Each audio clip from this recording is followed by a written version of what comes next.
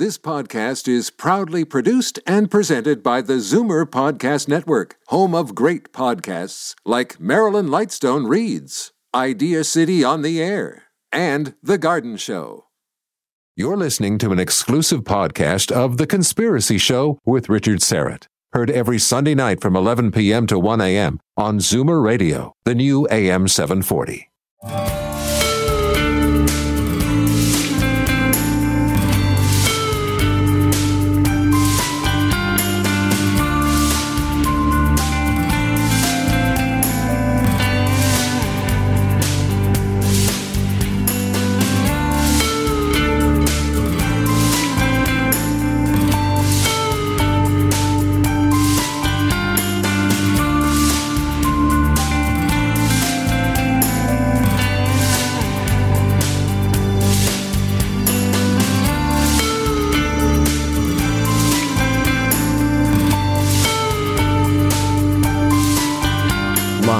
From Toronto, Canada, The Conspiracy Show with Richard Serrett from Zoomer Radio, AM 740.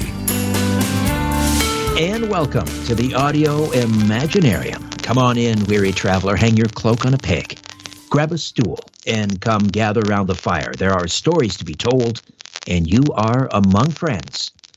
Carlos Cagina is the technical producer, and Ryan White is the live stream producer, and we are streaming live on my YouTube channel, Strange Planet. Strange Planet. Tonight, and for the full 2 hours, we're going to be discussing something, well, truly evil. And it exists in our society. It goes on right under our very noses, something that has been ignored for too long and cannot be tolerated in a civilized society. Human trafficking. Human trafficking is a modern form of slavery. It's an extreme form of labor exploitation where women, men, and children are recruited or obtained and then forced to labor against their will through force, fraud, and coercion. Trafficking victims are often lured by false promises of decent jobs and better lives. The inequalities women face in status and opportunity worldwide make women particularly vulnerable to trafficking. And while some trafficking victims are forced to work in the sex trade, many others are forced to perform other types of labor, such as domestic servitude, factory work, or agricultural work. Trafficking victims commonly experience physical and psychological abuse, including beatings, sexual abuse, food and sleep deprivation, threats to themselves and their family members, and isolation from the outside world. And in case you're wondering, it goes on here in Canada too. We'll get some specific numbers shortly, I hope. The International Labour Organization estimates that at least 12.3 million people are victims of forced labor at any given time, 2.4 million of whom toil in forced labor as a result of trafficking. The U.S. Department of State estimates that 14,500 to 17,500 people are trafficked into the United States each year. However, these numbers don't include the many individuals trafficked within U.S. borders. I mentioned Canada. We've seen instances of trafficking for sexual exploitation and labor exploitation. We've seen both Canadian victims and foreign national victims. Shay Invidiata is an award-winning human rights activist, philanthropist, entrepreneur, speaker, and wellness advocate. As a sales representative and director of operations of the Invidiata team, Shay has helped to develop the Invidiata brand into some of the most elite luxury markets and continues to grow the company with her father. Strongly believing in justice and giving back, Shay founded the not-for-profit organization Free Them, one of the nation's leading voices in the anti-human trafficking movement. She's known for her unwavering determination, leadership, and courageous spirit. She never hesitates to hold powerful people's feet to the regulatory fire, especially if it means protecting and improving the lives of others. Shay Invidiata, welcome. How are you? Thank you. I'm good. How are you? Very well, thank you. And I know it's late for you, so I appreciate you hanging in there for 2 hours. But obviously, this is essential that we talk about it. It is. Is there anything before we get rolling here and sort of dive deep into this topic? Anything that you'd like to add to my introduction in terms of human trafficking, just to sort of help set the table so people understand the scope and magnitude of this problem? Yeah, sure. I think I always like explaining it more from a macro level and bringing it into a micro level. And when you look at globally today, there's over 40 million people that are in global slavery. And, if you don't have $40 million sitting in your bank account, that number for so many of us is hard to contextualize what that actually means. And the current population of Canada, just to put it into perspective, is about 37 million people. If you have people that are listening in even from the U.S., I'll say take the state of California, for instance, over 30 million people. And imagine for a moment that our entire nation of Canada is in some form of slavery. Every single person, all the way from the East Coast, all the way to the West Coast, all of the territories. And 80% are women and children. And in Canada, the two most prevalent forms of human trafficking are forced labor and sexual exploitation. And, you mentioned some other forms of human trafficking. And, of course, that exists. But when we look at in Canada, those are two most prevalent forms. Most people think that, this is an issue that happens outside of our borders, or if they're victims in Canada, that they, quote unquote, must have been brought in from places like Southeast Asia, Eastern Europe, across the continent of Africa. And although that does happen in our country, over 87% of victims that are rescued in Canada are Canadian. And so this is a problem that we have right here at home. Globally, it's a $150 billion industry. And again, that number is very hard to contextualize. But today, this illegal enterprise that we're going to be diving in and talking about is greater than the profits of Apple, Microsoft, and Amazon combined. And so you're talking about an illegal industry that has huge power, has huge force. And in my opinion, it is the greatest evil that exists on our planet today. There's many other stats that I could probably give, but I'll share them probably throughout our conversation. But I think for people, it helps to really understand the scale of what is happening in our world. And like you mentioned, that so many people don't realize that it's actually happening, and it's happening right here at home. The numbers are absolutely staggering. I think it ranks third after the illicit drug trade and the illegal arms trade, if I'm not mistaken. Is that accurate? It is. It's the fastest growing crime on our planet today. And as you mentioned, it is the largest illegal enterprise next to arms and drugs. And it's the fastest growing because people who are involved in illegal trade have realized that it's actually more lucrative to be able to sell a body than it is arms and drugs. It's also a lot easier. It's harder to hide drugs. It's harder to hide arms when they're illegal than it is a human being. As long as you can control that human and control their body language, you control what they say, what they don't say. Arguably a human is a lot easier to quote unquote make invisible.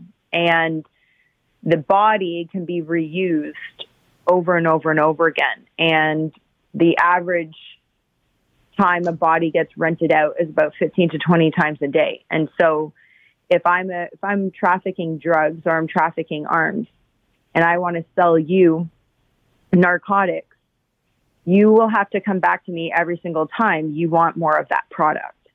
And I'm going to have to produce more of that product in order to fill the demand. Whereas the body, you can just keep renting it out and getting more use out of it. And so in Canada, for example, one girl can make a trafficker about $250,000 to $300,000 a year.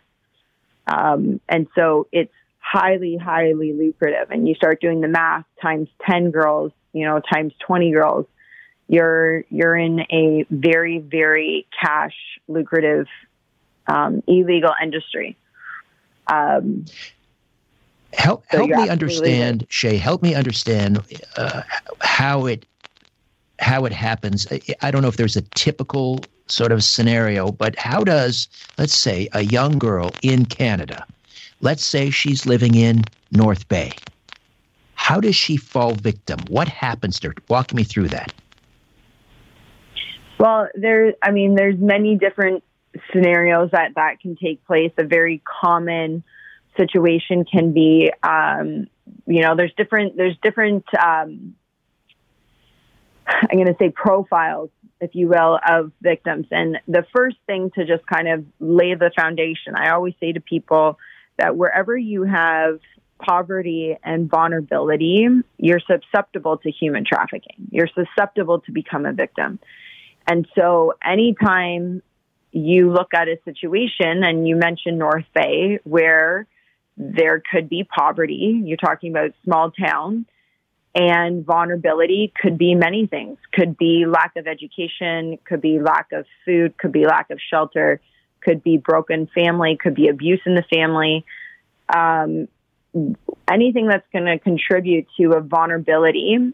And when you're coming from even maybe a better home, those can be insecurities of a girl, of a young girl. So it doesn't actually necessarily need to be a vulnerability in terms of going hungry. And so a place like North Bay, you're lured oftentimes with a boy or a young man who's going to be between the ages, usually between 18 to 22. And the important thing for people to know as well is that the average age of entry into forced prostitution in Canada and the United States is 13 years old.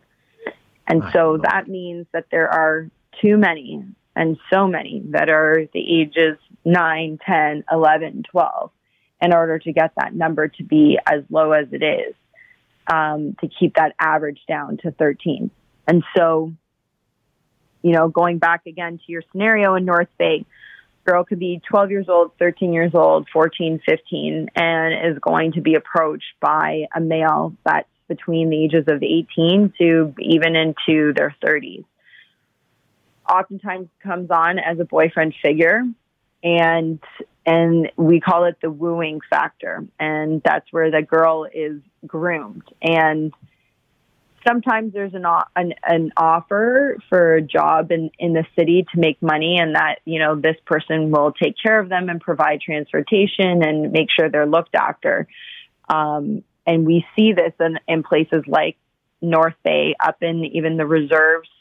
In Canada, the Aboriginal Indigenous communities are some of the most affected by human trafficking. And so there's oftentimes this, like I said, this promise that, you can make money in the city, and there's job opportunities, and, come with me and I'll give you a job. I'll give you work. And that work is not necessarily realized what it's going to be or how bad it will be, and fully what they're going to need to be doing. The other is the boyfriend approaching them. And, when you meet somebody and you go on maybe call it a first date, or you're getting to know them, what do? You ask them, where are they from? Do you have siblings? What do you like to do? What school do you go to? And freely, most of us give up that information. And so the beginning of that relationship is not under duress. There is no fear. And at the same time that male is telling this female how beautiful she is, how special she is, pours on all of the attention, makes her feel so special, feeling loved, really, taking her for coffees, buying her clothing. And at some point, that male, who this girl believes is her boyfriend, is going to ask her to do the unthinkable. And will usually put on some form of guilt that he's just spent all of this money on her, and this is what she needs to do for him to help him out, to make some money. It won't last long. It might just be one time, or that she needs to pay him back for everything that he's spent on her. And that switch will get turned, and this quote unquote loving boyfriend figure that this victim believes is her boyfriend is going to form into her pimp, going to form into her trafficker. And, as I mentioned in the beginning, that grooming process, that luring and coerce process, you're offering up information. And so, one of the biggest questions that we always get asked is, well, why doesn't a girl just leave? Why doesn't she just walk away? And they get them into such vulnerable positions where they have so much information on these girls. And, sometimes there's families that are being threatened that if you don't do this, then we know where your brother lives. We know where your younger sister lives. We're going to tell your parents. And they've filmed them in very compromising, embarrassing, either positions or just with groups. And they threaten them with exposing them for what they're doing. And so there's a lot of fear that is used to control these girls. Later on, oftentimes very harsh drugs and alcohol is also introduced as a dependency to have to stay with these traffickers, and they form these drug addictions as well. Shay Invidiata is the founder of the not-for-profit organization Free Them, and the website is freethem.ca. When these children are taken, are they not reported as missing, assuming that they have parents? Yes, some of them are. Some of them are not.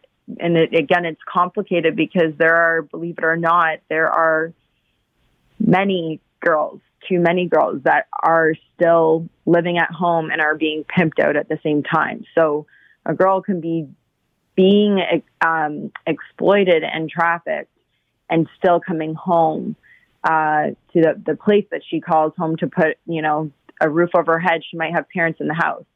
And you could have parents that are working, 3 jobs to make ends meet. You could have parents that really don't pay any attention. If you come from a bad family, there could be addiction in the home as well. And they're not paying attention to really their children at all. You could have 2 parents that are just, full-time, corporate, super, super busy and not realizing that their child is being exploited. So there are many of those type of scenarios. The others, absolutely. There are children when they go missing. They are reported. In Canada, there's over 50,000 children that go missing every single year. In the United States, that number is 800,000. And I am 100% convinced that if they have not found the body, that child is alive and is being exploited across the country. I'm very convinced of that. I've been doing this work now for over 17 years, and it's crazy when you start connecting certain dots and what we see. So absolutely, yes, some of them do get reported, but there are too many that don't get reported as well. I have read in the United States anyway, and I don't know what the situation is in Canada, but foster children can often be extreme or at extreme risk. Why foster children? Well, again, there's a vulnerability there. They're already lacking in so many ways, right? Imagine being a foster child for whatever reason. Either your parents have died, there's sexual abuse, there's, abuse in general in the home. You've been removed from the place that was supposed to give you safe refuge. And so already, if you're in the system, you have a predisposition that you are vulnerable. And those vulnerabilities, traffickers will prey upon. There are many children in the foster care system that foster care, I refuse to call them parents because that's not what they are to some of these children, that actually pimp out the foster care children. There is a big issue with that in the United States. It does happen here in Canada as well. And the systems need to be doing better of vetting who they are placing these children in short-term and sometimes longer-term foster care. We have about 2 minutes to the bottom of the or to the break, Shay. But let me ask you this, and if need be, we'll pick up on it after the break. Sure. And that is the recruiting, is the pimping going on in our schools? Oh, 100%, 100%. Yes, it is, and I mean, we can. It's a longer conversation, but human trafficking is happening in all kinds of schools across Canada. I speak to all different demographics. The youngest kids I've ever spoken to are grade 5s, all the way up to university students. And every single time, with the exceptions of the grade 5s, I apologize, with the exceptions of the grade 5s that I've spoken to, but junior highs, 7, 8, I've spoken to every grade in high school. Every time I teach on human trafficking and what it is, I have at least one student come up to me afterwards to say, I didn't know what that was called, but this is happening to a friend of mine right now. And I've spoken at Christian schools. I've spoken at all boys schools, at all boys, more affluent schools.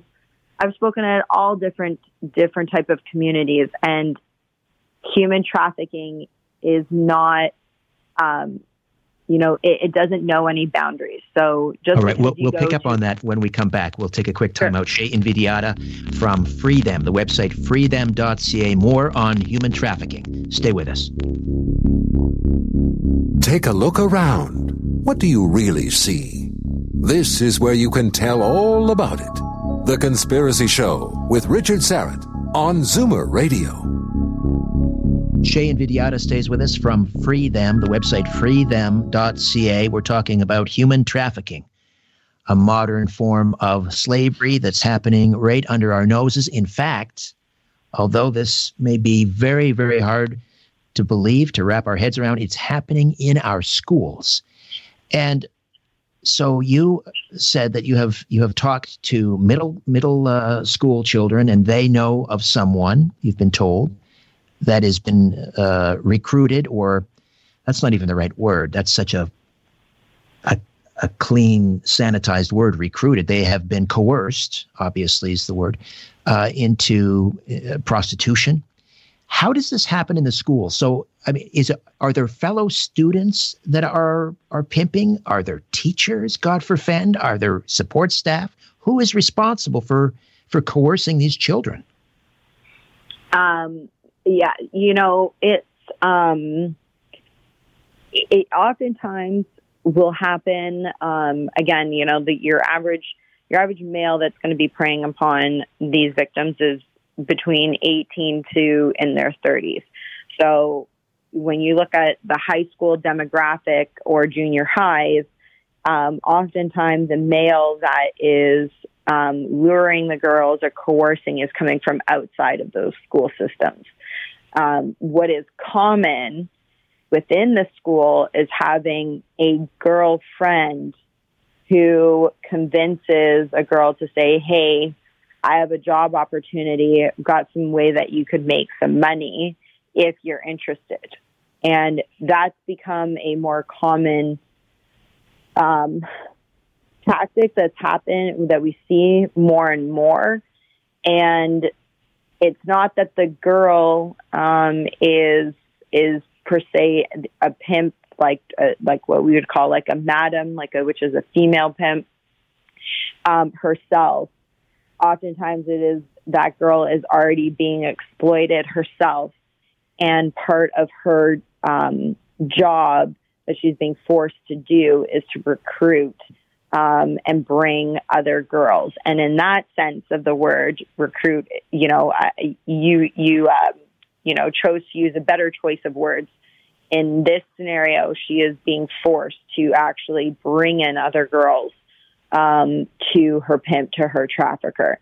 And oftentimes the trade-off for the girl is that she won't be abused as much if she can, again, pay off her own debt, if she can replace, somebody else to be coming in. And so you will see that very commonly the girl will recruit within the school. And so that's more common happening in the school. Otherwise, when it's the male that is approaching that female, again, mainly from a boyfriend figure, he's outside of that high school, given the ages, oftentimes between, 18 to the 30 kind of range. And I can only imagine that since the advent of the internet, that this has only exacerbated this problem. How much of the recruiting is now done online? The explosion, I would say, of the internet has been twofold. We have seen, obviously, a huge growth, yet at the same time, too, being that it's online, law enforcement over the years has gotten a lot better on how to track down and actually be able to do sting operations and rescue these girls because it's online. And a lot of the engagements start online. And so you will have COVID operations that take place. When you go to certain websites like Backpage.com, Craigslist, you will see many of these girls they're really sites that solicit for sex. And I prefer to call it what it is. So it's, these men predominantly that are paying to rape or paying to molest these children, the minors. In COVID, we've seen an increase big time due to, people being at home online. The Pornhub at the beginning of COVID had offered their members free for 30 days. And Pornhub is one of the biggest facilitators of online exploitation. So, during this time of COVID specifically, there has been an increase online, but also in desperation as well, where so many people are, worried about how they're going to provide food on the table. And for many children, as we know, going to school was their place of safety, was their place of refuge because the home was not safe. And so when you have now more agitated parents with their kids in the home, if they're already abusing them, stressing out about also finances and food, the child becomes an easy way for them to be able to make money by exploiting them. So we've seen all kinds of stuff taking place over this time. Girls that can't pay their rent and their landlords are saying, well, if you sleep with me and you have sex with me, then you can stay in your place. Otherwise, if not, then you need to leave. All kinds of exploitation that is taking place right now. You mentioned Backpage, and that is a more sophisticated, organized type of organization, and it's gone. But I'm sure the CEO and others were pled guilty. to online sex trafficking, but I'm sure when Backpage went down, 100 more came up in its place. I guess what's troubling to me is, so for example, in the United States, human trafficking wasn't even illegal since before the year 2000. How is that possible? How could we not have had laws in place prior to 2000 that would make this illegal? And what is the situation in Canada? When did it go on the books, human trafficking? So it's a tricky question for me to answer, because obviously we've had laws for a long time that says that slavery is illegal. And the difference here is that we've introduced a new word calling it human trafficking. And because of that, new legislation and how we and looking at the situation, how we've defined this exploitation now needs a new legislative structure. And so for the longest time, it really wasn't until about 2010 in Canada specifically that we really started to introduce at a federal level legislation that would not only prosecute traffickers, but would actually start to strengthen our laws on this issue of human trafficking. That was the National Action Plan. Yeah, that also came after the fact. The first bill that was introduced was Bill 268, which was a mandatory minimum sentence for traffickers caught trafficking minors. And Freedom, we were a stakeholder to that bill. And at the time, that was former MP Joy Smith who put forward that bill. And shortly thereafter, she put together a document. At the time, it was called Connecting the Dots, and it was a national strategy on fighting human trafficking in Canada, because still at that time, this is 2010, 2011, Canada still didn't have a national strategy in place yet. When you go to third world countries like Thailand, whether they're enforcing it or not is a different conversation, but they still had legislation there. And it blew my mind that in Canada, a first world nation where we pride ourselves so much on being free, on freedom, that we did not have this type of legislation in place. And so, of course, we do now, but it's been a journey in Canada, an upward hill battle. And we've been very much behind on where I believe Canada should be, and even today. Yes, I know. I remember in the, I guess it was around 2010, that Canada was admonished by the U.S. State Department for lagging behind. And here we think that we are so advanced and sophisticated and civilized in this country, and yet we are, or were, lagging behind, let's say the G20, if you will. The major Western industrialized powers. We're coming up on another break, Shay. When we come back, we'll continue to delve into this. I want to talk to you also about I remember producing talk radio in the 90s, and we would have people coming on advocating for legalization of prostitution, and they didn't like them being referred to as prostitutes. They wanted to call them sex workers, and I was never comfortable with that, and I refused to use that because to me that was an attempt to normalize the industry. And now we're seeing who is in fact being coerced into working as prostitutes. So I want to get your take on that as well, and what we can do regarding legislation to clamp down on this scourge, human trafficking. More of my conversation with Shay Invidiata from freedom.ca, the website. Back with more in a moment. You're listening to The Conspiracy Show with Richard Sarrett from Zoomer Radio. Shay, before the break, I was mentioning my experience producing talk radio in the 90s, and people would at that time there was this raging debate about, we need a red light district in Toronto, and we need to legalize prostitution, and we have to stop referring to them as prostitutes. They're sex workers, and I was never comfortable with that because I felt that was just an attempt to normalize what should not be a normal situation. Let me get your take on that. The term sex workers. How do you feel about that?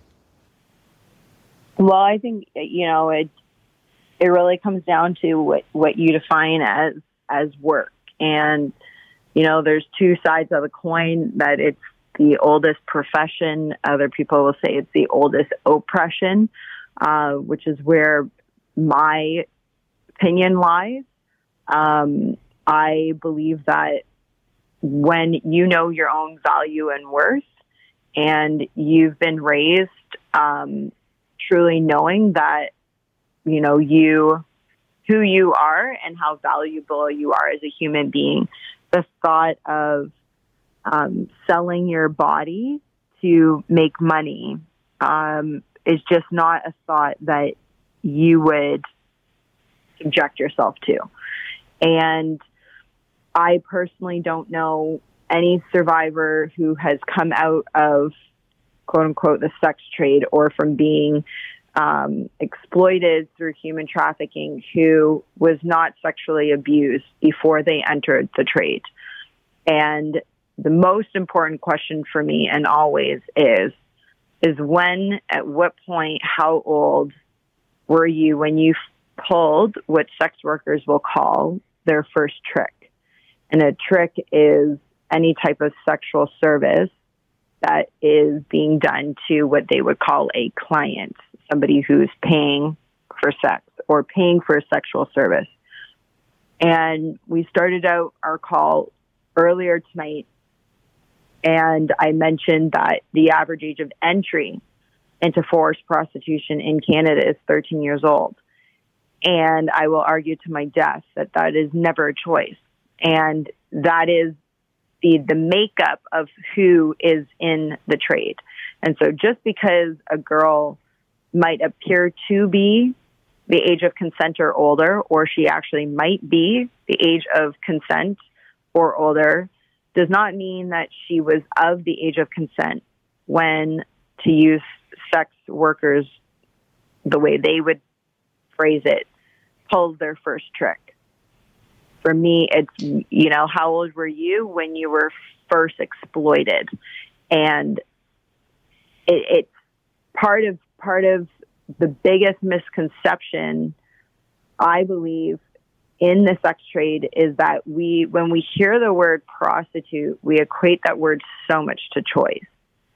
And it's a widely misrepresented term. And the more accurate term to be using is prostituted. And that removes choice from the situation. It removes choice from the circumstance. And so just because a girl is 19, 20, the most important question, like I said, is when did she first enter? And, at 13, at 14, 15 years old, I will argue to my death that's never a choice. And you or some of your listeners might remember years ago, back in about 2013, there was the big case between Bedford, and it was first the province of Ontario. Yes, that's what I was referring to. She was a regular guest on a talk radio show that I produced, yes. Yeah, so, she struck down the prostitution laws, and it went to the Supreme Court of Canada, and myself, along with a handful of other very powerful women, strong women who are survivors of human trafficking. We were at Osgoode Hall that day that they were in court, and that decision was made to make a national press statement. And, we were really upset, and we're saying that day to the media that what was not being spoken about in Bedford's case was that she's testifying in court as a 50-something-year-old woman. I think she was 54 maybe at the time. Don't quote me on that, but she was older at the time. And what was not being told is that she was just in her teens. She was about 13 years old when she was recruited by somebody more than double her age, who was abusing her, giving her drugs, and forcing her to basically be raped by men for money, handing over her profits to what she would call her boyfriend. That's not a boyfriend. And so we need to get very clear on our language. We need to get very clear on what the circumstance is and what's not. And Valerie Scott was another person that, was alongside of Bedford.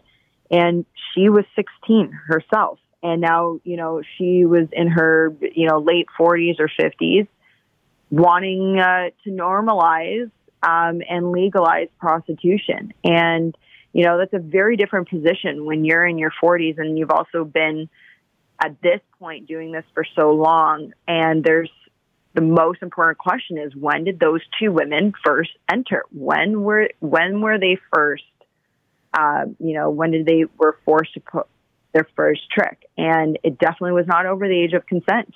And, we had an opportunity in that year. The courts gave us 1 year to rewrite the prostitution laws.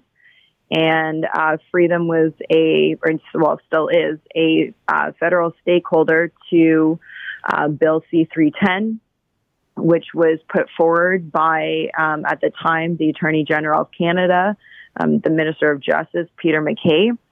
And we put into legislation, it's still effective today, that looked at Canada and we said, if we recognize that the majority of victims of the girls that make up who's in this illegal sex trade, majority of them are not there by choice. Majority of them are, being trafficked and they're being exploited and sold. And so why are we criminalizing them? Shay, I've got to jump in here because this is a short segment. We have to take a quick time out. We'll come back and we'll talk about the current law regarding prostitution, where it is now illegal to purchase or advertise sexual services. It's illegal to live off of the avails of prostitution. It is legal to sell sexual services, although in some cases it's illegal to solicit in public areas. So we'll talk more about that. We'll also maybe talk about the Swedish model, whether we should be emulating that. Back with more of my conversation with Shay Invidiata as we continue to discuss human trafficking, modern-day slavery. Don't go away. Take a look around. What do you really see? This is where you can tell all about it. The Conspiracy Show with Richard Syrett on Zoomer Radio. Shay, before the break, I was, as I understand it anyway, sort of reciting the current legislation, which came around, I think, in 2014 regarding prostitution. That is, it's illegal to purchase or advertise it. It's illegal to live off the avails of prostitution. So pimping is illegal. It's illegal to advertise it, as I said, but it's illegal to sell, but you can't solicit in public areas. Is that do I have that right? It's not illegal to sell sex. It's illegal to purchase it. Right. I thought it's legal to sell, but it's illegal to solicit in public areas. Yeah. Is that right? Yeah. Well, you can in public areas, but there are restrictions, like obviously like around like schools or within children. Those type of precautions and protections are in place. But people ask, like why did this law, which for some people, they don't think it makes sense because you're able to sell the service, it's illegal, but the service itself to purchase is illegal. And as we were starting to talk about, we looked at who was selling and why they're selling. And at the time in Canada, the only way for a police officer to remove a girl was to be able to detain her was by laying charges and to arrest her. And of course, when you get those charges also laid, you get a criminal record. And once you have a criminal record, that is a whole other horrible process for a victim, especially when they, are rescued and are on their journey of healing, that they now have a criminal record. And so we looked at that to say we need to remove that and put the police in a position of empowerment to be able to actually go into a situation, remove a girl who's willing to go and who wants help, and have the legal authority to be able to do that. And then, of course, at the same time, not criminalizing these girls who are being forced to be there and who are being exploited. And what we need to be doing is going after the demand, which is exactly what Bill C-310 aimed to do. And so the Johns, which are just, somebody who's purchasing sex, it is illegal to do that in Canada. And what is the penalty currently under Canadian law for a John? It really depends on the situation. So that's the more complicated thing for me to try to answer. Simply it goes down into silos. It goes down into the province, even down into the municipalities as to what they are allowed to do. There's certain regions where they will have to go to John school and they can have their sentence reduced. It's complicated. Honestly, in your mind, are the penalties sufficient? In your mind, are the penalties sufficient? Correct. Yeah. No, but I'm asking, in your mind, are the penalties sufficient in that area? Oh, sorry. My apologies. No, I don't think, not just this one. I think in general, I still think that when you look at what happens to a victim, regardless of even length of time, the penalties that we have in our country and how our system is set up, where there's so many different credits and a sentence can be, 8 years, and then it can end up being reduced to only a couple of years. And then all of a sudden that person who's victimized you is quote unquote free and is going to be out. And yet that victim then lives in fear, for not only their trafficker coming after them, but then the trauma that they also live with for the rest of their life. So no, across the board, I don't think that our penalties, are severe enough to. Right. You were talking about the trafficker, but what about for the John that purchases the services? What are the penalties? It's both the same. I think that if you had harsher sentences, it would really demotivate somebody from being able to go out and purchase, a person. It would, we don't have a culture that is structured, as such.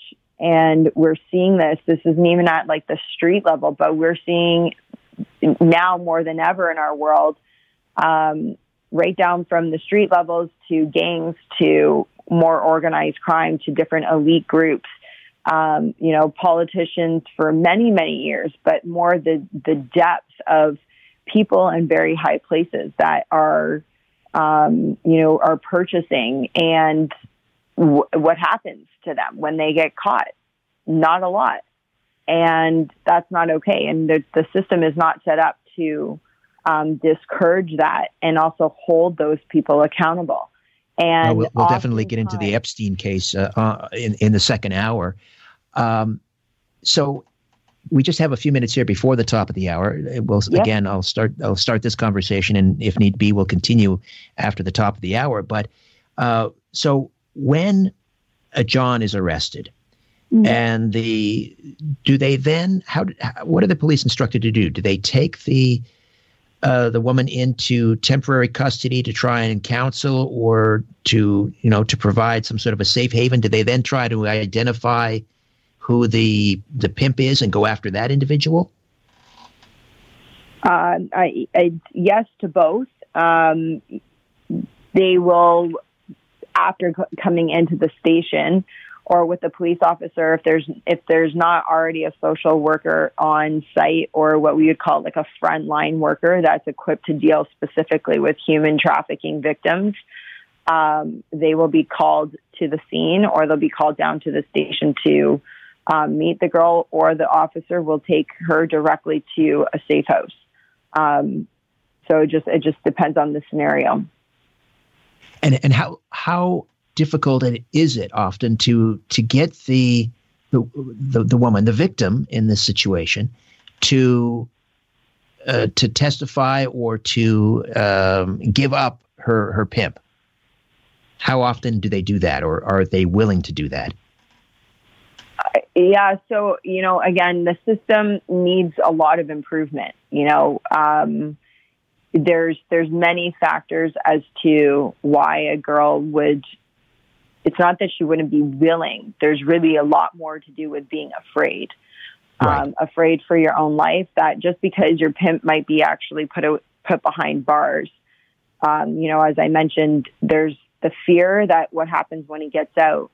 But also, too, just because he's behind bars doesn't mean that he doesn't have other people that can come and find her. And so, there's extreme fear that if she talks, not just herself, but if she does have family and loved ones that are still around and alive that her trafficker knows of, that serious harm might come to those people. There's also the brainwashing that takes place from a female who, at a young age, at the beginning, as we talked about at the very beginning of tonight, that the introduction to your relationship with the trafficker is not one of a trafficker. It's a boyfriend luring, grooming process that happens. And so the brainwashing that happens is that, you are still identifying with this pimp. Oftentimes the victims are identifying these men or the boys as their boyfriends. And it's a real thing, the trauma bond that forms. And sometimes these girls will not want to testify.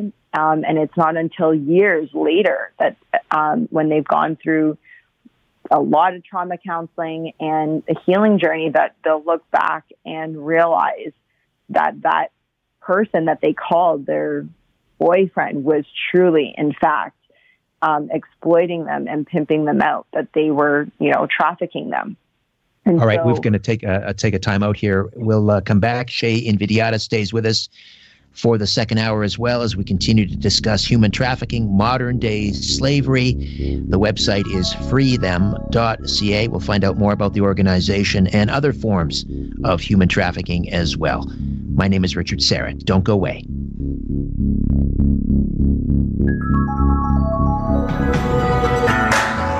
Live from Toronto, Canada, Earth, The Conspiracy Show with Richard Serrett on Zoomer Radio. Thanks for inviting me into your home, long-haul truck, RV, camper, taxi, your parents' well-appointed rec room with the simulated wood paneling, electric fireplace, and the painting of dogs playing poker, your loft, that greasy spoon just off the interstate, and your cabin in the woods. Shay Invidiata is the founder of the nonprofit organization Free Them, and we're dedicating the entire program tonight to human trafficking, modern-day slavery. Now, before we get back to Shay, a quick programming note. Coming up in 2 weeks on the program, 2 weeks, another vitally important issue, the robot and AI revolution. Dennis Combites is a robotics educator. He'll be here to talk about the almost unimaginable disruption that robotics and artificial intelligence is going to bring to the world economy and the workforce. Just here in North America, tens of millions of workers will be displaced within the decade. And we are, as you'll discover, woefully unprepared. So if your children are not taking some kind of coding or robotics course, you'll want to listen in. That's in 2 weeks. I'm leaving next week open because I'm working right now to get virologist Dr. Judy Mikovits on the program. next week. That's, well, I'm working on it. That's TBA. But keep checking my website, strangeplanet.ca, strangeplanet.ca for programming information. And while you're there, be sure to subscribe to my free monthly newsletter, Inner Sanctum. That's another way to keep on top of what's happening on this radio program and also my podcast, Conspiracy Unlimited. Shay, let's take a few moments and talk about your organization, Free Them. So what specifically do you do in this field of human trafficking? So Free Them, as you've mentioned, we're a nonprofit organization. We are 100% volunteer run, and we focus on preventative measures to fight human trafficking. And so for us, we focus on all things around legislative advocacy work, community events, different campaigns, online or in person, different speaking engagements. As mentioned earlier, I've spoken in many of the high schools, university groups, faith groups, corporate groups. And so, we really are on that focusing of the awareness component and the education side, which truly is, the prevention piece. And then we partner with different organizations that are taking in victims for aftercare services once victims are rescued. And we help to fund a handful of those operations across Canada. So in terms of Canada's National Action Plan to combat human trafficking, if you had a wish list and you had the ear, and I'm sure you do, of the Prime Minister or the Minister of Justice, what would your wish list be in order to vastly improve the current strategy to combat human trafficking in Canada? Well, to be very blunt, the Trudeau government has not been supportive on the issue of human trafficking. So I would first say to him that he should not try to dismantle the legislation that Free Them, many other agencies, and MPs have put in place over the past 10 years in our country.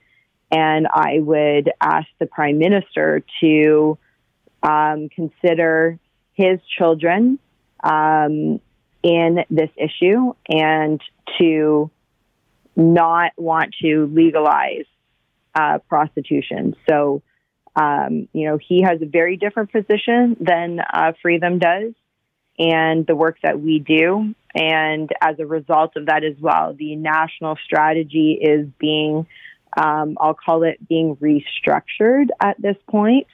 And we do not know how what that outcome is going to be yet. So I would be saying to all representatives, because this is not a liberal, conservative, NDP issue. This is a human issue. And if you are a member of the legislative, of the House of Commons, it is your responsibility to uphold freedom, to uphold justice, to uphold human rights. And this is not a party issue, as I said. This is a human issue. And so I would want to see a effective national strategy that is actually being implemented, that gets strengthened year over year by having a lot more roundtables. Prior to the Trudeau government coming in, we used to have a consistent amount of federal roundtable discussions that would happen and take place across the country. And they have happened, but they're not as frequent. And like I mentioned, the national strategy right now, to put it in like civilian terms, is basically has been put on hold and is being restructured. And we do not know what that outcome is going to look like. And again, in a country like Canada, that should just never be the case. One of the other things that we've been working on for a good 8 years and is more at the provincial level is through the Minister of Education, and that the issue of human trafficking, it's paramount that it should be taught in schools. You know, we've spent enough time already this evening discussing how human trafficking is happening in the schools, and the reality is that it's not being taught through curriculum, and it needs to be. You know, regardless of what your position was with Kathleen Wynne, who is the former premier for the province of Ontario, she restructured the sexual ed curriculum and introducing things like gender choice in grade 1. And when those type of conversations start happening at grade 1, I'm like, the human trafficking issue needs to be there as well, regardless of what your opinion is. But we can't omit such a serious topic that is happening to our young children in Canada, and Freedom can't be everywhere. There's other organizations that do great work in Canada that are going into schools. They can't be everywhere. The teachers who see their kids day in and day out need to know the signs.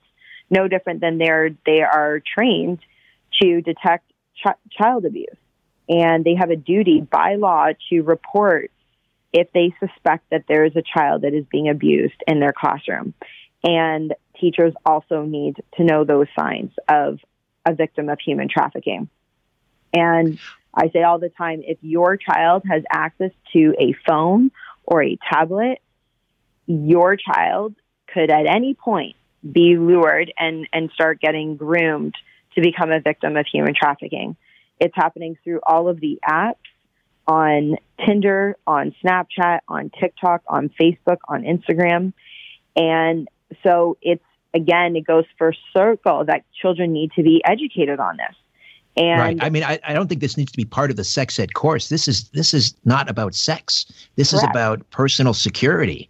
100%. So yeah, it has nothing to do with sex. And it yep. You know, the idea, as a quick aside, of teaching, you know, children about gender choices in grade 1, to me, is absolutely appalling. However, let me ask you about other forms of human trafficking, still within the realm of, coercion and forcing young girls to do horrible things. And it's not just prostitution, right? There are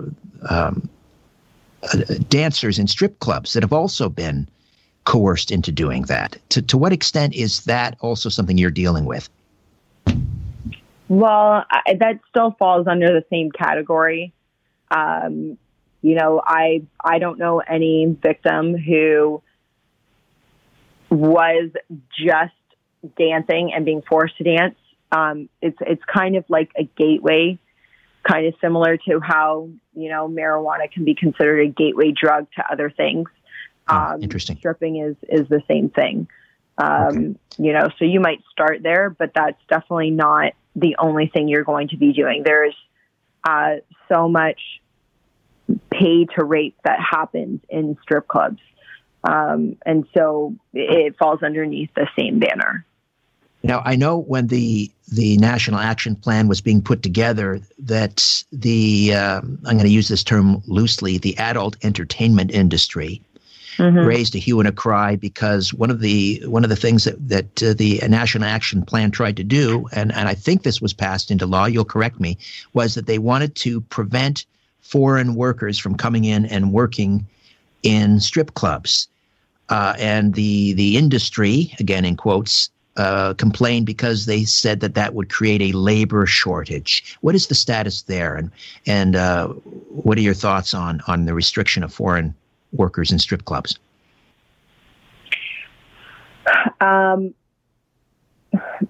Again, so Toronto specifically, we have what's called like a non-rezone, which means however many strip clubs there are now, which I've not looked it up as of late, but a few years back, there was only about 10 or 13 of them. And that means that is the most that we will ever be able to have, because we have a non-rezone. So if a strip club gets burnt down, if the owners decide to shut it down or go bankrupt, or for whatever reason it closes, it will never be able to reopen again. And so the argument of having this shortage really doesn't make sense when you look at the scale of those establishments specifically. And again, we look at, people who are coming in who don't know the rights that maybe somebody like yourself or me would know in growing up in a first world country, and talking about fair wages and the amount of hours that we are by law, being able to protect ourselves of how much we can work in a day. When you start following those who is getting these visas and where they end up, there's exploitation at the end of so many of them. And so, that was a real concern. But then, like I said, when you're looking at who is saying that there's going to be this great shortage, it's those establishments weren't able to grow and multiply, if you will. So the argument just really didn't hold up for me, in my opinion. No, and I hope I wasn't making it sound like I was trying to justify that argument. I guess what I was trying to find out, and in my awkward roundabout way, was: so are they hiring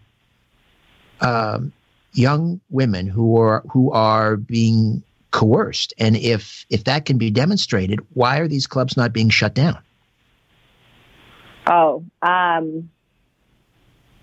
Yeah, I mean, they'll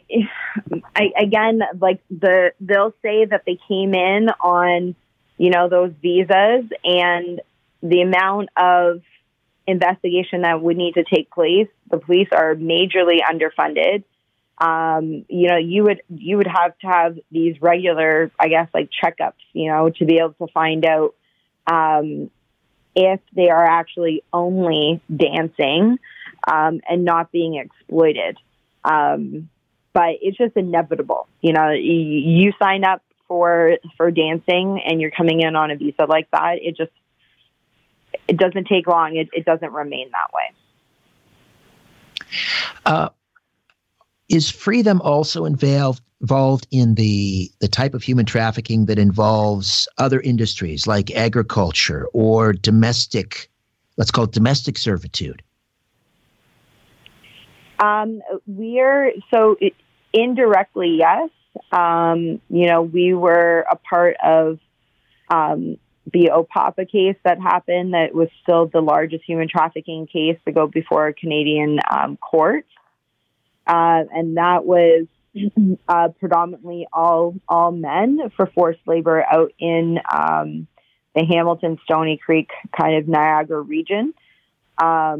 But we specifically, with what we deal with and the victims that Freedom helps to fund, like the aftercare process for, is sexual exploitation. All right. Yeah. So I guess where I want to go next is, we've been talking about, individuals who coerce and exploit. We did touch on Backpage, which is a little more sophisticated, obviously. Mm-hmm. But to what extent is this problem perhaps far more organized and orchestrated and aided and abetted in the highest levels of power than we might be aware of? Rather than focusing on the individual pimps, of course, who are just complete human excrement. But I get the sense that this is a much more organized problem, and that they may be aided and abetted from people in very high places. Epstein is definitely not the first. He's absolutely not the last. You look at Weinstein, before the Epstein case really became more mainstream, if you will, as it did. You look at Peter Nygard, who is really going to be one of the next, I would say, Weinsteins or Epsteins to be exposed. So when you look at those three people alone who have extreme wealth and the people who they are connected to and the friends that they are connected to, you should start to question. Everybody knew what Epstein was doing. We didn't know, you and me didn't know to the extent of it, but you have senators that have come on national television to state that they all knew what he was up to and what he was doing. And many of them partook in it. And, we're seeing the flight logs and now with the records that are, all of the papers from Maxwell that are being, that were subpoenaed by court order to be released. I think heading into the next month or so, we are going to see some major arrests of people that a lot of people, I think, have respect for right now, very powerful people, even as far to say that people that we admire or have for long periods of time. And so, these are the type of what we would call rings where, as you're saying, they are highly sophisticated and they're at a very different level than the street level gangs. Right. So, for example, we mentioned Epstein, and we can come back to that. But the other example is the BBC presenter Jimmy Savile, who was an absolute monster, destroyed I don't know how many lives, and was allowed to operate. Mm-hmm. Again, many people knew he seemed to be protected, even perhaps by the network where he worked, by certain individuals. We see this play out again and again. In the United States, for example, NBC and CBS, and they knew things, and the stories were killed. Savile even perhaps protected by members of Parliament. Mm-hmm. Is that going on? And I know this is maybe speculative, and we don't obviously need to name names or organizations, but do you sense that there is that level of protection in Canada at the highest levels, in Parliament, at television networks? Yes, I do. I think that the corruption that it's very strong, it's very deep. Yes, I do. U.S. and Canada. Right. It begs the question why somebody is able to still be free. It begs the question as to who else is involved and what type of blackmail do they have on that person. To have charges literally dropped and disappeared, or having stories buried, or having the media so controlled, as hopefully people know this by now. I still find there's a lot of people that are not awake, that we are programmed to only see what they want us to see. You've got 5 companies that run and own over 90% of the media in the United States. That's definitely not democracy. We are being told what to believe. And so when you have people like this in positions of power where, you barely hear about it in the media, and it gets buried, or it gets quickly debunked and it gets dismissed, you have to raise an eyebrow to saying, like, who's allowing that to happen? Who's capable of having that happen? I'll just even bring up one example more recently that we can all relate to, is what's been dubbed as the Wayfair scandal. I'm not going to say one way or the other. If the Wayfair selling children or missing people on their site is legitimate, if it's happening, but the reality is it basically was a trending topic for like 2 days. And then all of a sudden, like, it was completely radio silent. I want to pick up on Wayfair when we come back. Excuse the interruption, Shay. We are heading into a break, but that's a good example. It may be a case where the actual story was wrong, but the narrative is right. If it wasn't Wayfair, it's someplace else, and not to suggest that the people who work at Wayfair were involved, but sometimes these companies are used by third parties. And again, apparently the story was debunked. That may be why it was dropped, but again, it may not be Wayfair. But you mentioned, companies like Craigslist are used by third parties. Right. So again, the story might be wrong, but the narrative is right. So that doesn't mean we should just drop it. We need to delve further. But there doesn't seem to be an ounce of intellectual curiosity in the mainstream media these days, and that's most distressing. All right, back with more of my conversation with Shay Invidiata, human trafficking. More to come.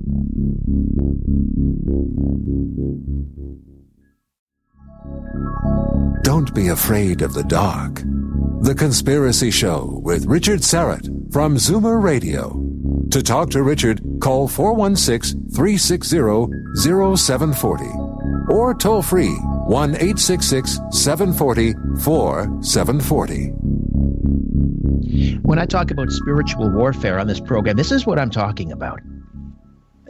Yes, we are dealing with flesh and bone here. We are talking about the exploitation of people. But what could possibly motivate someone to engage in this kind of activity? What could possibly motivate someone to turn a blind eye or to cover it up or to run cover for someone or to simply dismiss it, as in the Wayfair case, the furniture manufacturer? And if you're not familiar with the story, often these are, I'm going to call them citizen journalists who first bring our attention to these things, and then the media, the mainstream media, says, "Oh, that's silly. That didn't happen."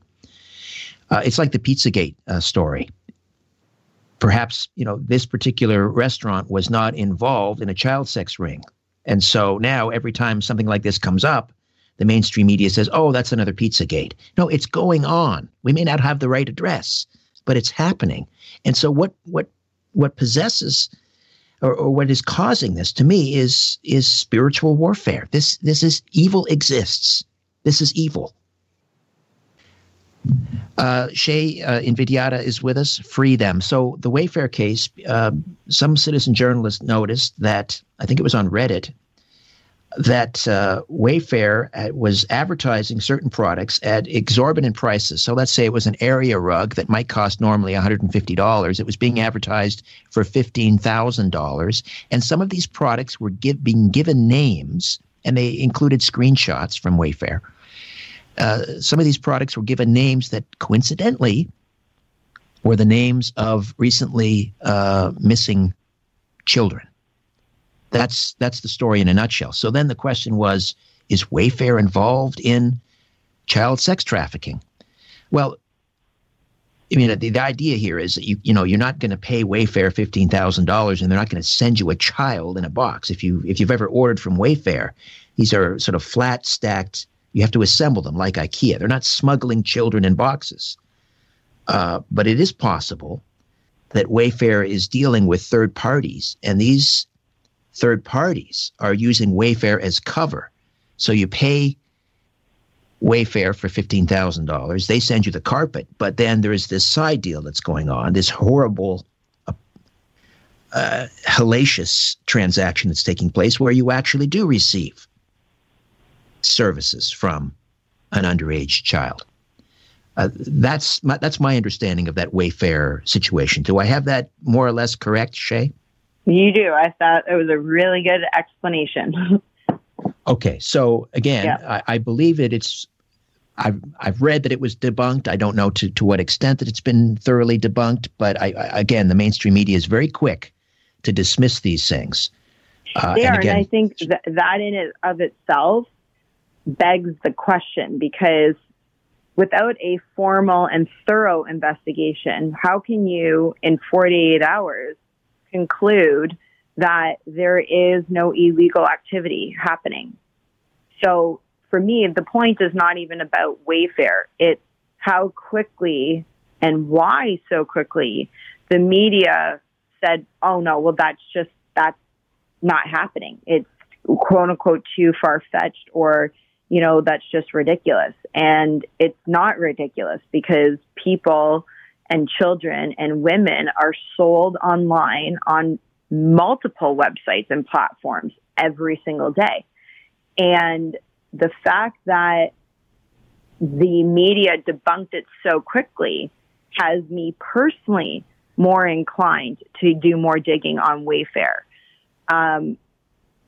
That for me alone does not make me feel good. The response, even from Wayfair, all of their communications have been pretty weak, in my opinion, in terms of what their response was.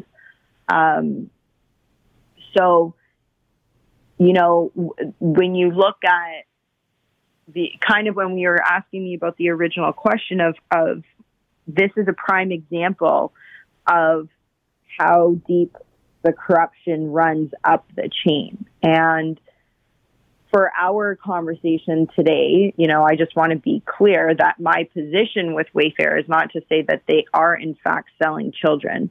I think that it's probable, but there has not been a thorough investigation. But what was shown, and the information that came to surface, leads me to want to look further into it, because there's a lot of red flags. But the point, and the bigger point, is who's shutting it down, and why are they doing that? And what do they have to gain from that? And so when we look at the power structure, and where that's coming from, for me, it always begs the question that they have to be involved somehow. They have to be contributing to what we call this problem of exploitation of children specifically, because they do not want this to come out. They do not want this to be exposed. They do not want people like yourself and your audience listening tonight to become awake to the issue of human trafficking, but at the highest levels. It's one thing to keep it kind of, no pun intended, on the street level. But once you start moving up into these higher positions, you really start rattling the chain. And this is what we're seeing happening right now, right? Like across social platforms, you have the world and so many civilians that are waking up and are calling out the exploiters. And we just did a recent campaign that was on exactly that, about exposing the exploiters.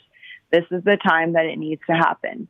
And so, yeah, the corruption is all the way up. And I believe that's why things like this get very quickly debunked, and dismissed and buried.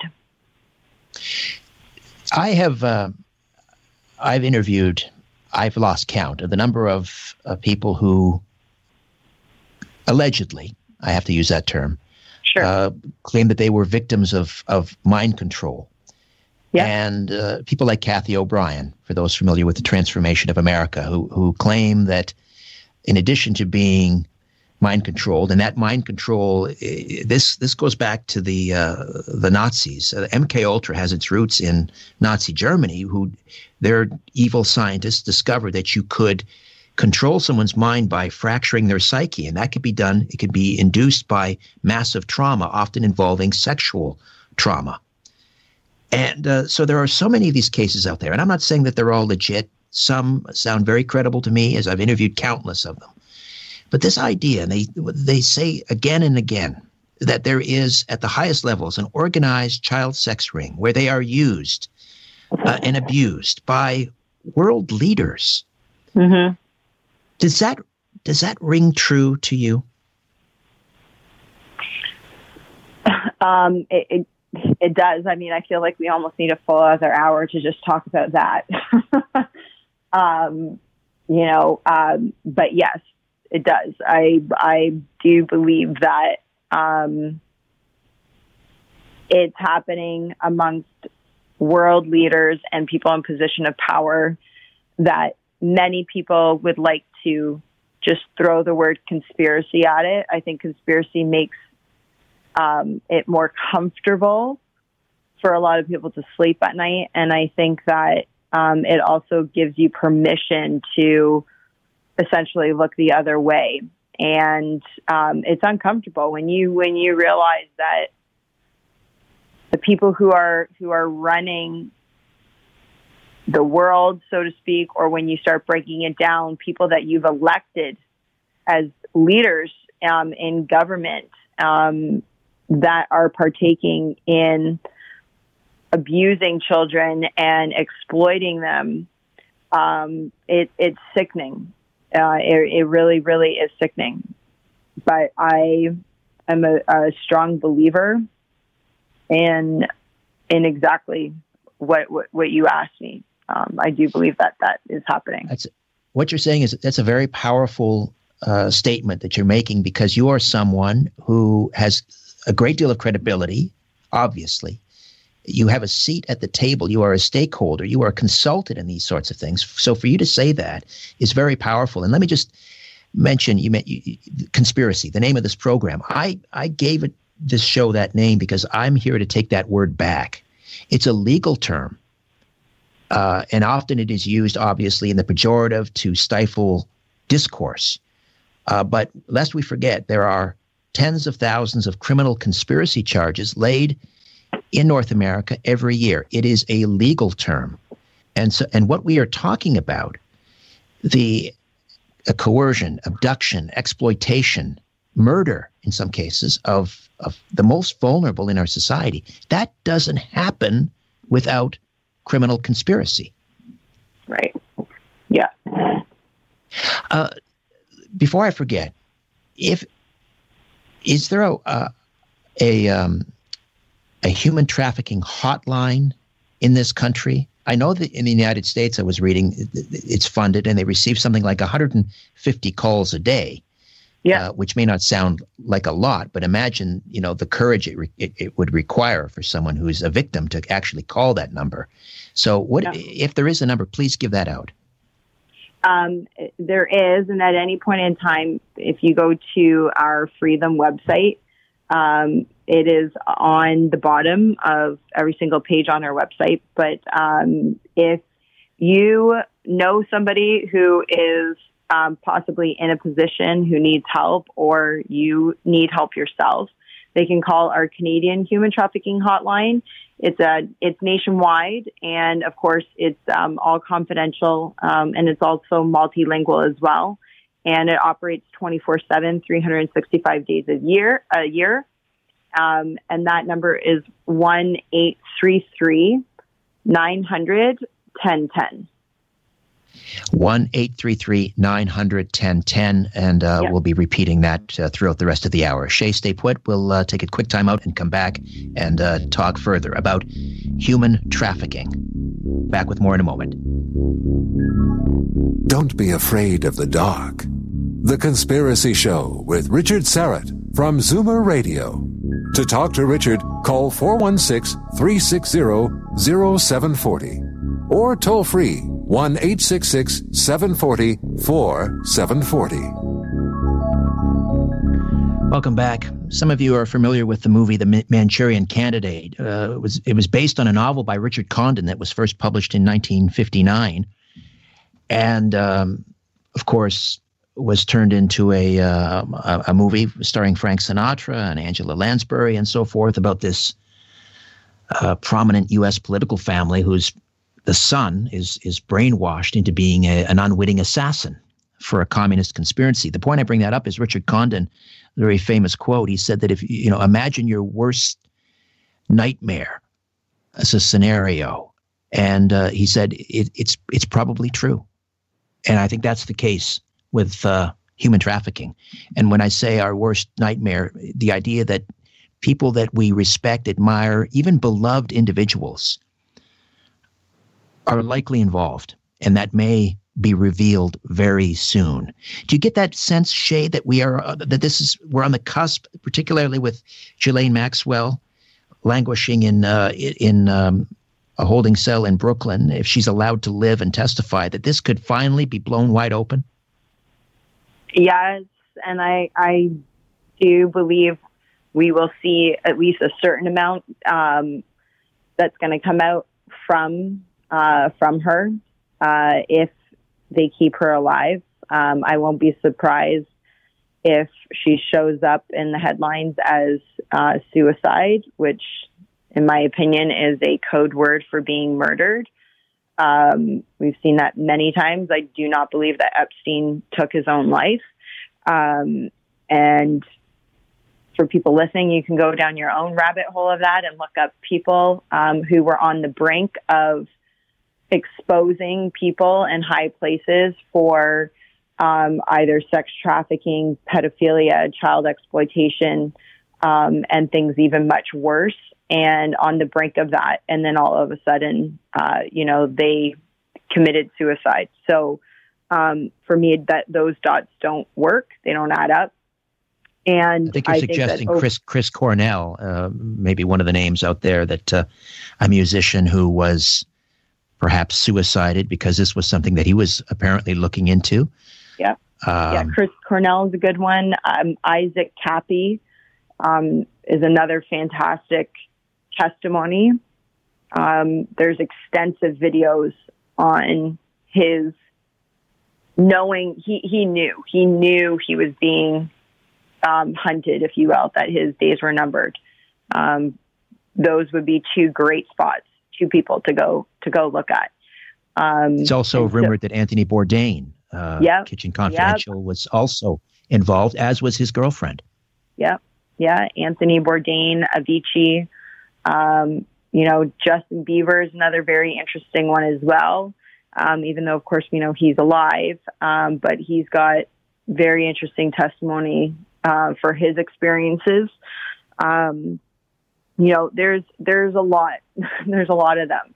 And I think over the next month, and hopefully sooner, there's really going to be kind of that airing out of dirty laundry, if you will. And I think a lot of people are going to be very, very shocked. It's going to be hard to digest, personally.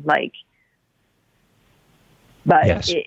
It's very, very deep. It's very evil. And they are going to do everything they can to keep this information sealed and to not come out. So, which is why I'm surprised Maxwell's still alive right now. So if you see something, say something. 1-833-900-1010, 1-833-900-1010, the Canadian Human Trafficking Hotline. It's nationwide. It's confidential, of course. It's multilingual. It operates 24/7, 365 days a year to connect victims and survivors of forced prostitution and forced labor with social services and or law enforcement in communities across Canada. I know it's volunteer, but there are costs associated with this. How do people contribute to free them? They can contribute just through our website. We have a PayPal that you can give through. You can also do an e-transfer that's just give@freethem.ca. You can do it the old-fashioned way and write a check as well. We still accept those. So those are the three main avenues. All right. We are going to take a quick time out and come back and take some calls. And let me give those numbers out as well. 416-360-0740 in the Greater Toronto area. 416-360-0740 and toll free from just about anywhere. And the signal of this program reaches from Maine to Minnesota, south to the Carolinas. 1-866-740-4740. Toll free 1-866-740-4740. Back with more. Stay with us. When you look at the sky, ever wonder if someone's looking back? This is The Conspiracy Show with Richard Sarrett from Zoomer Radio. To speak with Richard live, call 416-360-0740 or toll free at 1-866-740-4740. Let's go right to the phones. Kevin is in North Bay. Good evening, Kevin. Welcome. Hello there, Richard. And hello, Shade. Good evening to you. Hello.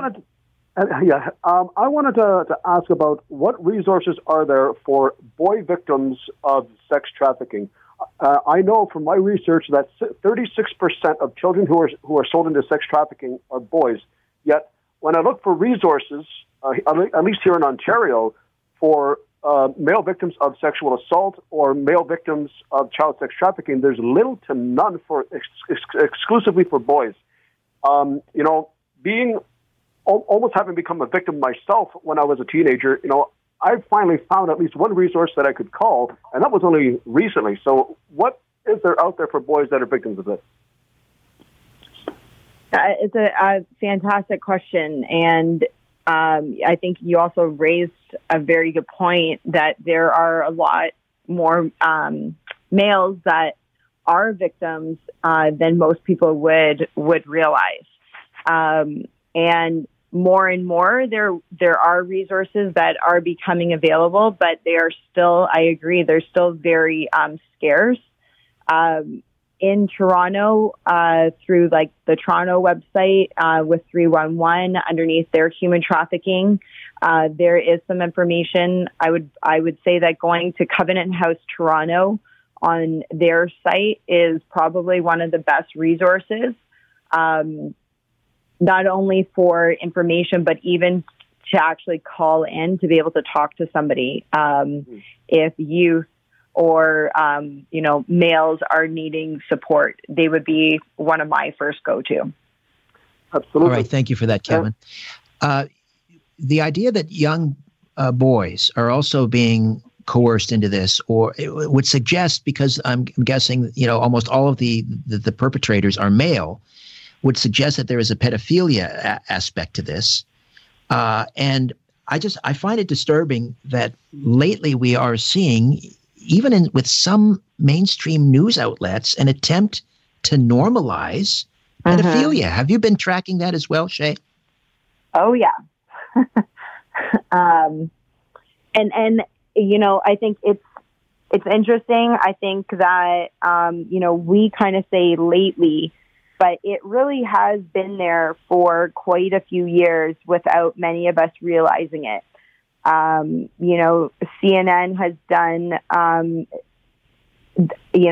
would say a lot of harm in that, in where they are really questioning whether they're trying to normalize, like you said, around pedophiles, hiding behind the gay movement and adopting the same slogan that love is love, and that, that this is an orientation. And at no point ever is a child able to consent to an adult, ever. It doesn't matter if it's gender on gender, a boy, girl, it does not matter. A child, period, full stop, is never able to consent. And that is not love on love. That is rape. It's molesting. It's abuse. And the media has, even if people go to my Instagram, my personal one, which is just Shay and Vidyata, I have a highlight that I put there that it's called Pedo. And I did a whole video on this week about Instagram and also Facebook really not protecting our children. And it's interesting that in this time where they are censoring anybody that speaks out against COVID or the narrative around vaccines, anything that people are speaking out against, that these accounts are getting shut down left, right, and center. Yet when you report a very obvious, not an ambiguous, a very obvious account that is a pedophile, that is there to lure and groom children, if you report that account, Instagram has come back numerous times, and they're on my highlight, you can go and see it, that they won't remove the account because it does not violate their community standards, which so many people over this past week, especially after I posted this, were reporting them and sending me the photos that they got the same response. So again, you have to question why. Why are these platforms, why is the media trying to normalize something that is so horrific that should just not be a conversation starter? We should not even have to have the conversation around if a child should be able to be raped and molested or taken advantage of by an adult. Period. Well, why are we having that conversation? Welcome to postmodernism and moral ambiguity. Right. That's where we're at. I want to go to the YouTube live chat for a question here. You Betcha, a regular listener, thank you, You Betcha, for all your support. He asks, is it wise to have a fully legalized sex industry so that it's a lot more easy to distinguish who is in it voluntarily and who is being trafficked? Interesting point. What do you think, Shay? So I'm going to say, in theory, and not just with the issue of prostitution, anytime that the government comes out with a theory on how to do something, it looks good on paper. Once it gets executed out, it never turns out the way that they say it is going to be. So when you look at the issue of prostitution, I encourage people to go look at other countries where they took that approach, that they thought that if they were to legalize it, they'd be able to regulate it. They'd be able to, quote unquote, protect the girls. They would have these structures in place to do exactly like this person that just asked this question. And when you look at a place like Amsterdam, they have already successfully shut down 1/3 of their red light district because in the theory was not necessarily a bad one, although I don't agree with it. But when it got played out, it did not work. What they saw was an increase in organized crime. They saw the average age of girls dropping who are entering into the trade. And again, they saw other girls being brought in from other countries who are being exploited. The moment, when you have people who are willing right now to be in illegal crime, when you legalize that, they don't just become honest businessmen overnight, right? That doesn't just happen because you legalize something. So it just forces now this industry to go even deeper.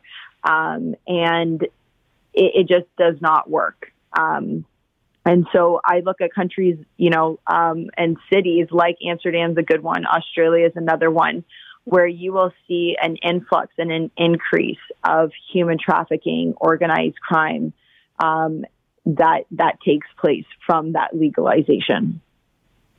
I want to give out the number one more time for human trafficking. And again, if you see something, say something. And this is a 24-hour multilingual service. If you are a victim, pick up the phone call. They will put you in touch with the right people to get you out of your situation. 1-833-900-1010. 1-833-900-1010. And the website freethem.ca. Shay, a great honor speaking with you. I hope we can do this again. I know it's keeping you up late. You've got a busy week, I'm sure, but I'd love to have you back on again. Thank you. I would love to keep the conversation going as well, so I'm happy to come back anytime. All right. Shay Invidiata, founder of the nonprofit organization Free Them, and dealing with this scourge, human trafficking, modern-day slavery happening right under our nose. And what do we do about it? We turn a blind eye, by and large. All right. Back next week, working on Dr. Judy Mikovits. The mainstream media would call her a controversial virologist. Well, when they say ignore this person's been discredited, that makes me want to speak to that person all the more. So that's what I'm going to try to do. And again, in 2 weeks, we'll be discussing robotics and artificial intelligence. And this is an important issue. It's just not theoretical. The robot revolution is here. They're talking something like 80 million workers in North America. 80 million workers will be displaced, replaced by a robot. And this is If you think this won't affect you, think again. Even fashion designers, for example, will need to know about robotics. So get your children into coding and robotics. And one of the top robotics educators, Dennis Combites, will be here to talk about that in 2 weeks. All right, my thanks to Ryan White for live stream producing, Carlos Cagina for technical production. In the meantime, don't be afraid. There's nothing concealed that won't be revealed, and nothing hidden that won't be made known. What you hear in the dark, speak in the light. What I say in a whisper, proclaim from the housetops. Move over, Aphrodite. I'm coming home. Good night.